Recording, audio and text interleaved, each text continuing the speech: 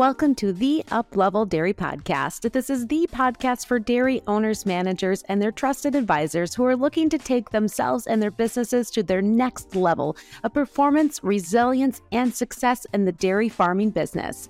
I'm your host, Peggy Coffeen, and it's my mission to bring you the stories and thought leaders to help take you to your next up level.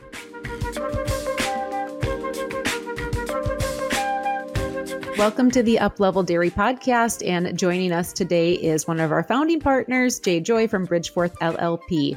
Jay, welcome to the Up-Level Dairy Podcast. That's good to see you again, Peggy. Great to see you. And Jay, so you just got back from talking to a group of ag lenders at the Ag Lending Institute and providing this overview of the U.S. dairy industry. And that's what we're going to be really digging into today, is having you share some of those key highlights that you talked with this group about. And what better time than right now when we are in the state of the dairy industry that we've been preparing for and talking about with these low milk prices, in this surplus of milk on our local markets, and all the things that we've been talking about and preparing for, they're happening right now. And so that's what we're going to dig into with you today, Jay. The health of, the overall industry. How do you rate that? It's not good. It's not good at all. When you're talking, there's really only a handful of things that I watch really when it comes to the current state of the industry, financially anyway.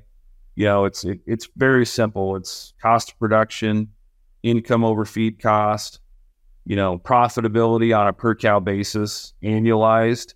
Those are kind of the three things that, I typically look at, or almost always look at. And those three things are probably questions that most bankers are asking right now of their dairy clients: is what's your current cost of production? What's your income over feed cost? And then, how much do you expect? Essentially, it's how much do you expect to lose this year, given current milk prices and current feed prices. So I would say from a current profitability standpoint, it's an absolute bloodbath in certain areas, and in other areas it's fairly painful.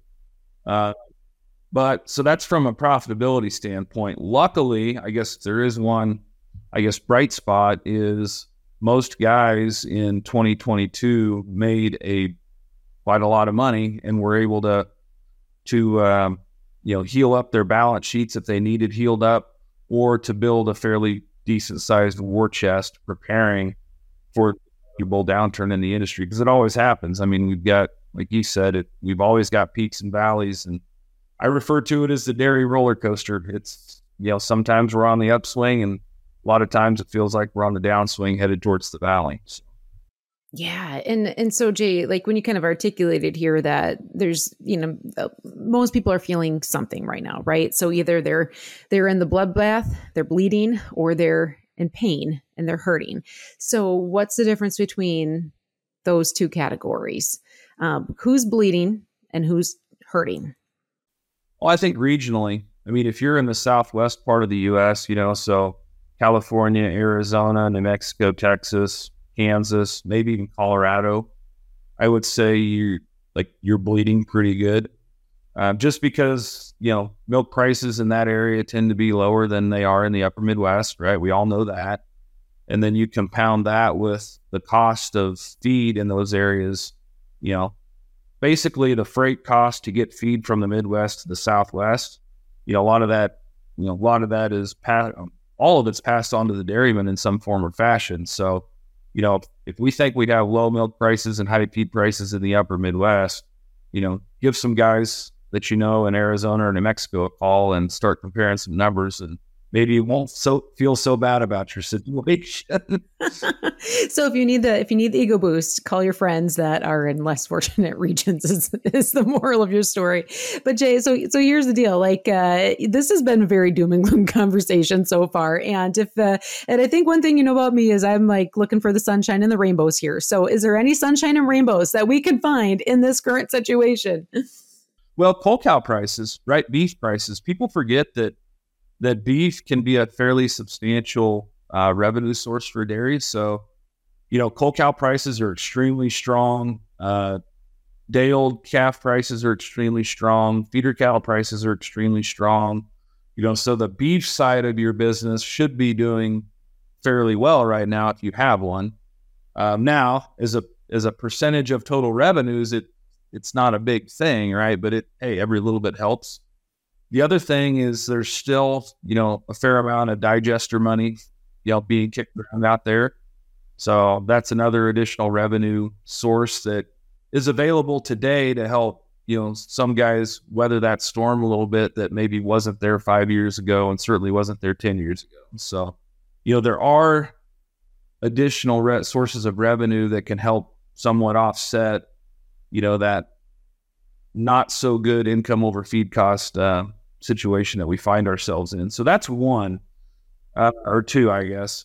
The other one that I think we don't talk a whole lot about is the fact that, so there's this debate, right? So I know right now we're deep in the valley, and if you look at, milk price relative to cost of production, most guys are way underwater, when it comes to current milk price relative to cost of production. So the question is would you rather have a prolonged period of losing, a couple bucks a hundredweight, or would you rather have a relatively short period where that valley is pretty deep, and so you lose a lot of money very quickly? And so in my mind, I'm thinking, I would rather have the really deep trough that, you're losing substantial amounts of money fairly quickly, because what that does is it forces exits a lot faster.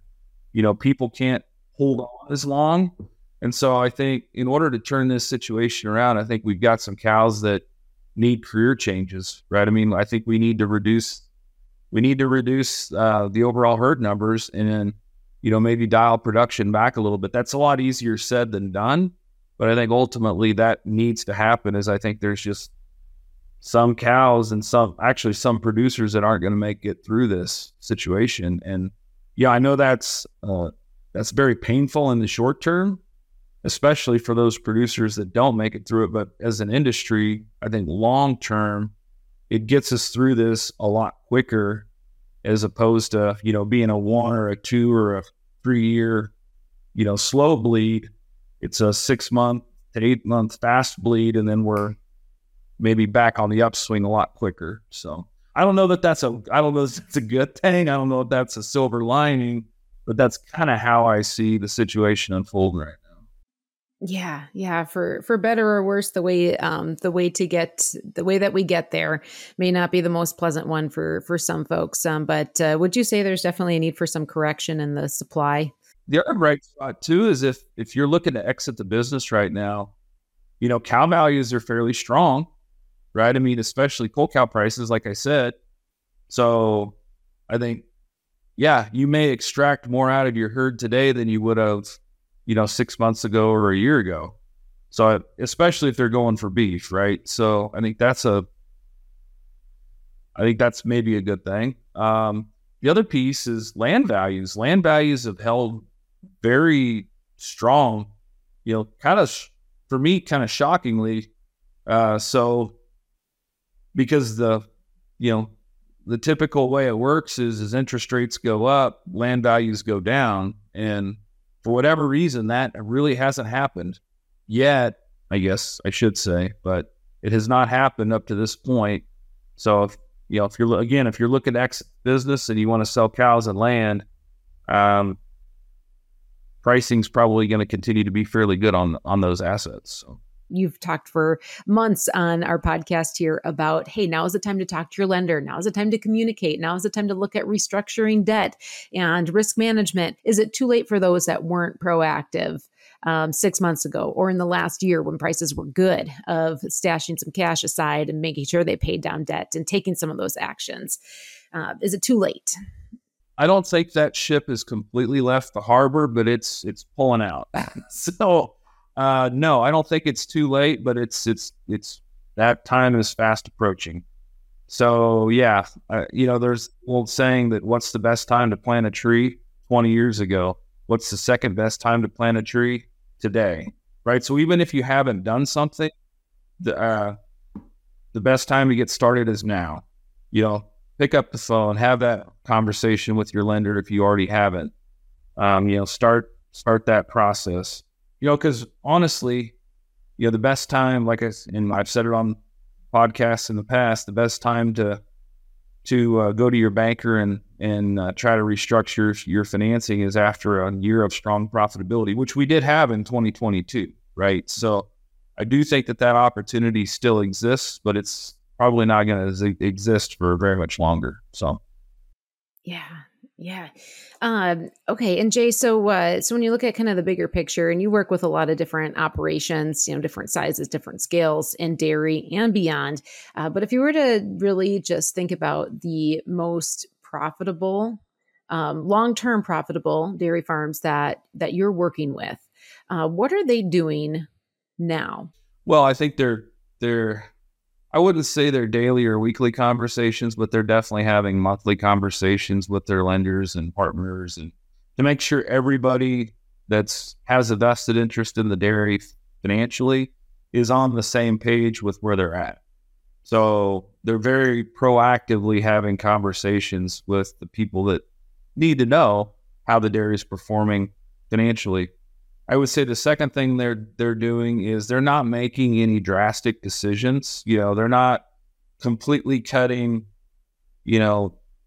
all the vitamins and minerals and all that good stuff out of rations. They're not going bare bones on rations.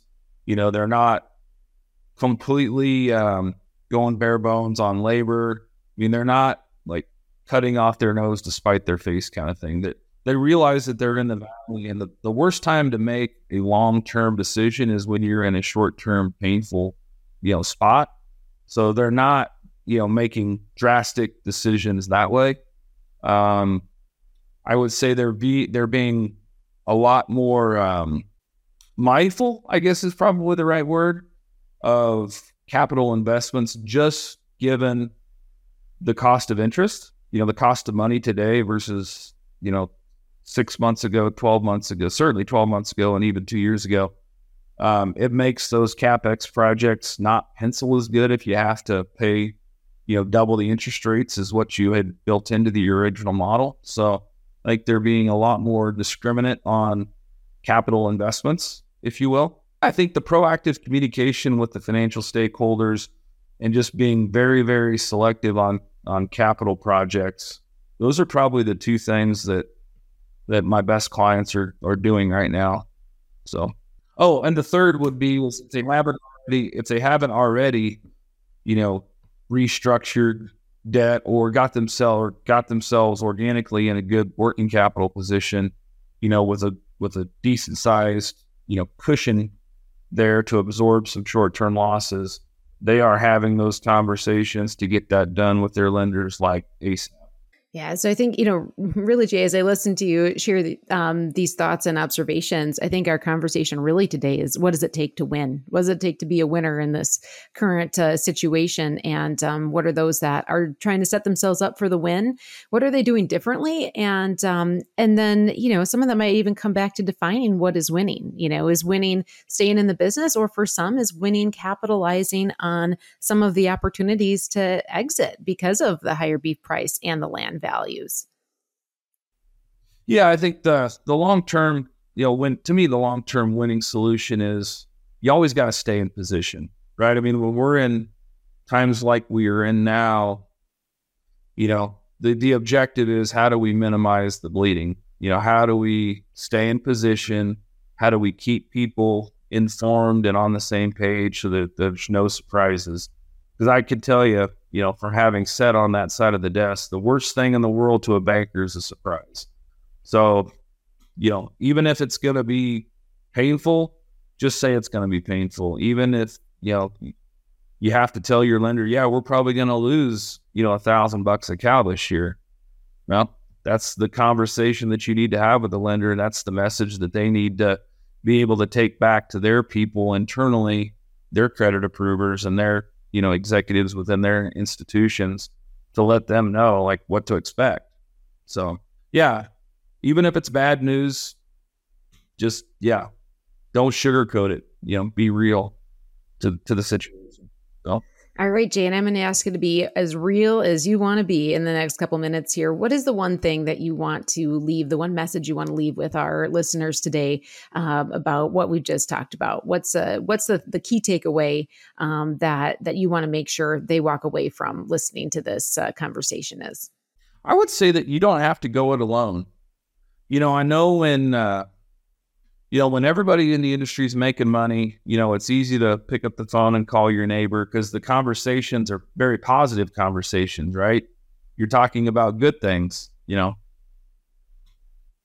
When we're in the valley, the inclination is to kind of almost do a retreat and kind of go internal and to kind of, I shouldn't say block yourself off from the rest of the world, but in a sense, people like to kind of go into their shell when we're in the valley. And I would say, there's a time for that maybe, but don't feel like, if you're in a position where, you're struggling financially, you don't really know kind of what the future of your dairy is going to look like. Like, don't feel like you have to bear the entire weight of that burden yourself. Like, there are people out there, in the industry that you can engage to help you get through the process. Now, it may not be the answer that you want to hear, but just being open to accepting help and being open to talking about the situation and where you're at and engaging other people to come up with some ideas to maybe help get you through it. Those resources are out there, so don't feel like you have to go on it by yourself. Yeah, and I think we've heard some of those testimonies from actually a couple of episodes back when we had actually one of your clients that joined us that talked about how you come in at the right time to help with some bigger picture, not just from the financing side, but also from the ability to really help them get together as a family and as a business, and the success that they've been able to have by getting to the point where they asked for help and made a call, and that's where you fit in, Jay. Bridgeforth LLP, moving forward and staying family, right? Well, and I think that's the big piece is if you got to be headed in the same direction, because if you've got, some people going this way and some people going that way, that's inefficient, right? And we all know that in the dairy industry, the margin for error is getting smaller and smaller and smaller. So any inefficiencies you can take out of the system only enhances the likelihood that you'll be successful. So get everybody headed in the same direction. And if you're not, you better figure out how to get that done pretty quickly, because to not, be headed in the same direction is inefficient. And eventually, it's costing you money today, and eventually it could cost you your entire business. We've covered a lot of stuff in this conversation today, from the state of the industry and helping our listeners to really, look at ways that they can minimize their bleeding, alleviate some of the hurt, look for opportunities to really win in the long game, and also, just reminding them that they don't have to go through this alone. Thank you so much for joining us on the Up-Level Dairy Podcast.